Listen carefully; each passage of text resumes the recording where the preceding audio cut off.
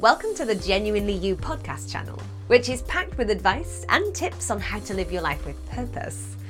Do you wish you felt happy and fulfilled? Are you feeling stuck, wishing things could be better? Are you ready to take some action and create the life you want? To start living an empowered life, you need to recognize and make full use of the power and freedom that comes from being genuinely you.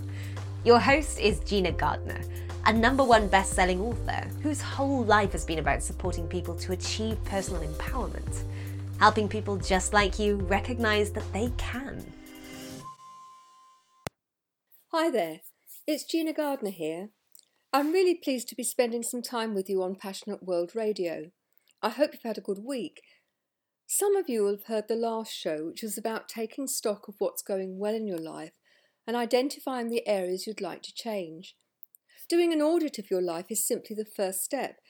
If you always do what you've always done, you'll always get what you've already got. So now what? How can you achieve the life you dream of? How can you make a qualitative and positive difference to the quality of your life and of those around you? What's the difference that makes the difference?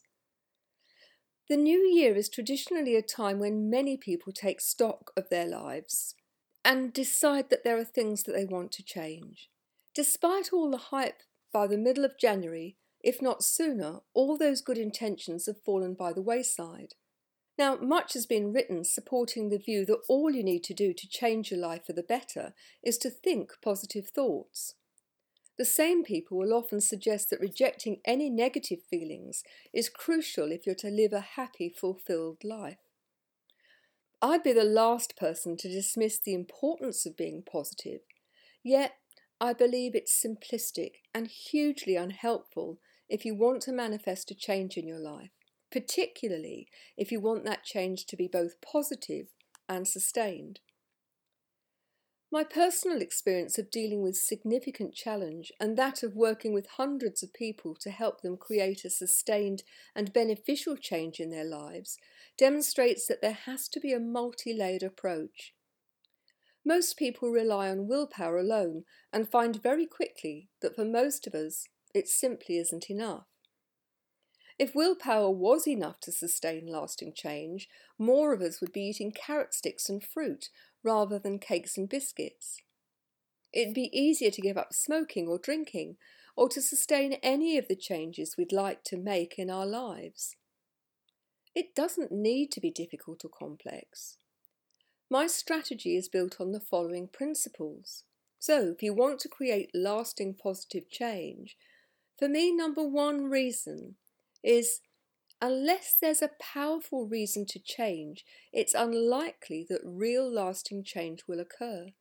There has to be a very powerful why. Without knowing the why, the change is important. It's all too easy to give up when things get difficult or boring. Identifying what you want to change and why it's so important to you and those you love will help you start making the change you need to make and support that change along the way. So for me, #2 is in order to achieve lasting change, you have to believe that it's possible. Our beliefs drive our thoughts, our emotions. In fact, they determine the quality of all our lives. If we believe we can't achieve something, it's pretty well a done deal. In fact, a significant percentage of people who fear they will fail don't even get started. I used to see this in school all the time. If they didn't actually start an assignment or get on with the maths that was involved, they felt that they hadn't failed.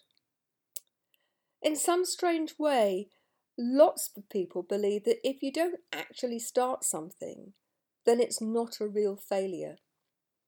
My belief is that if you try something and you don't manage it first time, there's still some learning in that.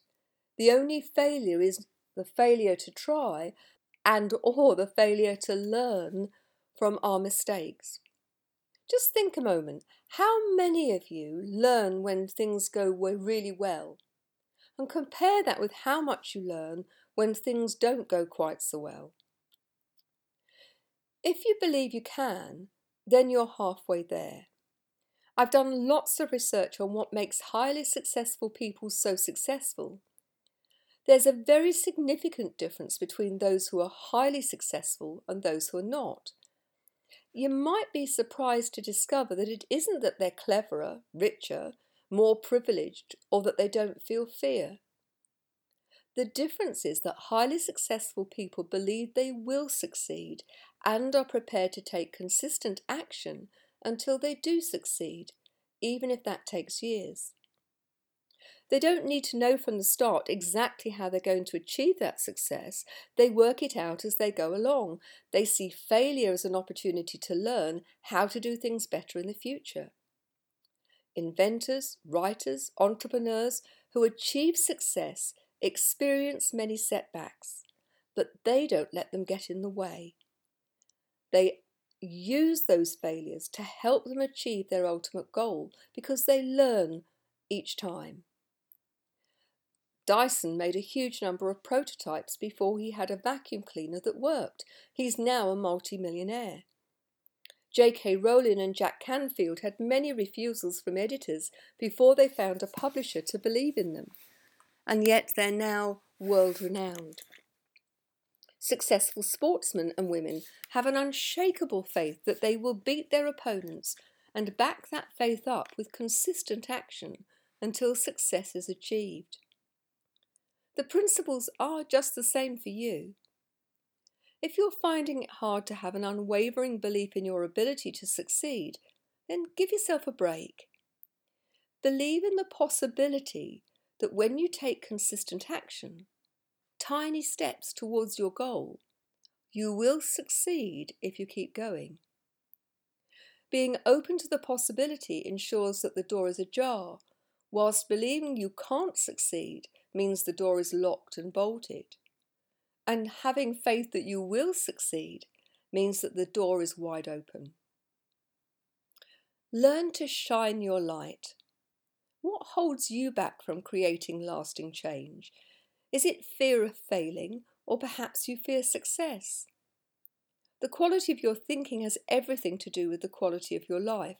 Dealing with the beliefs and fears which hold you back are a vital piece of the jigsaw. Unless you deal with these, they will continually rear up, potentially sabotaging any progress you make. Doing this by yourself can feel really daunting. If it does, it's really worth getting some help, and you'll find lots of free resources at genuinely-you.com. For me, the third thing is to give yourself permission. Now, you may be unfamiliar with the principle of giving yourself permission, yet many people live their lives waiting for others to give them permission to move forward.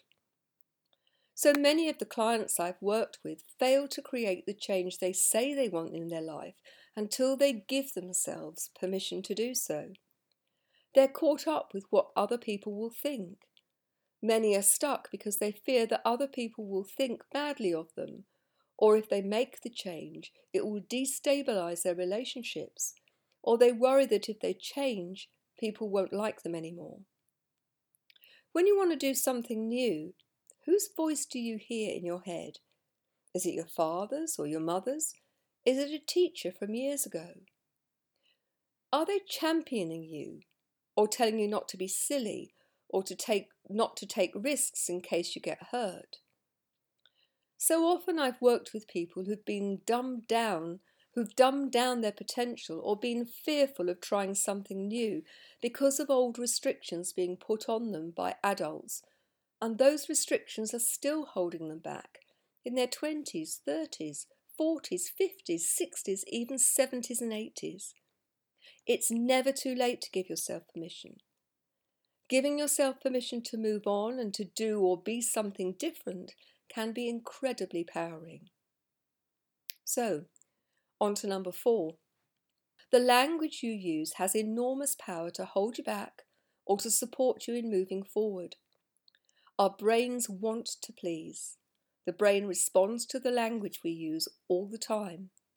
When we keep telling ourselves how hard things are, how tired we feel, how difficult something is, the brain responds by making us feel stressed, tired, and under pressure. Now, of course, simply saying something will be easy doesn't magically remove the challenge, but it can help something really difficult feel less challenging. When this is combined with the belief that we can succeed, it becomes a really powerful combination. To create change, you need to do something differently. When you use language like I should, I shouldn't, I must, I mustn't, I ought to or ought not, it makes the tasks feel heavy and onerous. It often triggers baggage from childhood, parents and teachers impressing on you their beliefs and rules that you must or mustn't, that you should or shouldn't. The feelings that that baggage engenders can easily sabotage any successful change.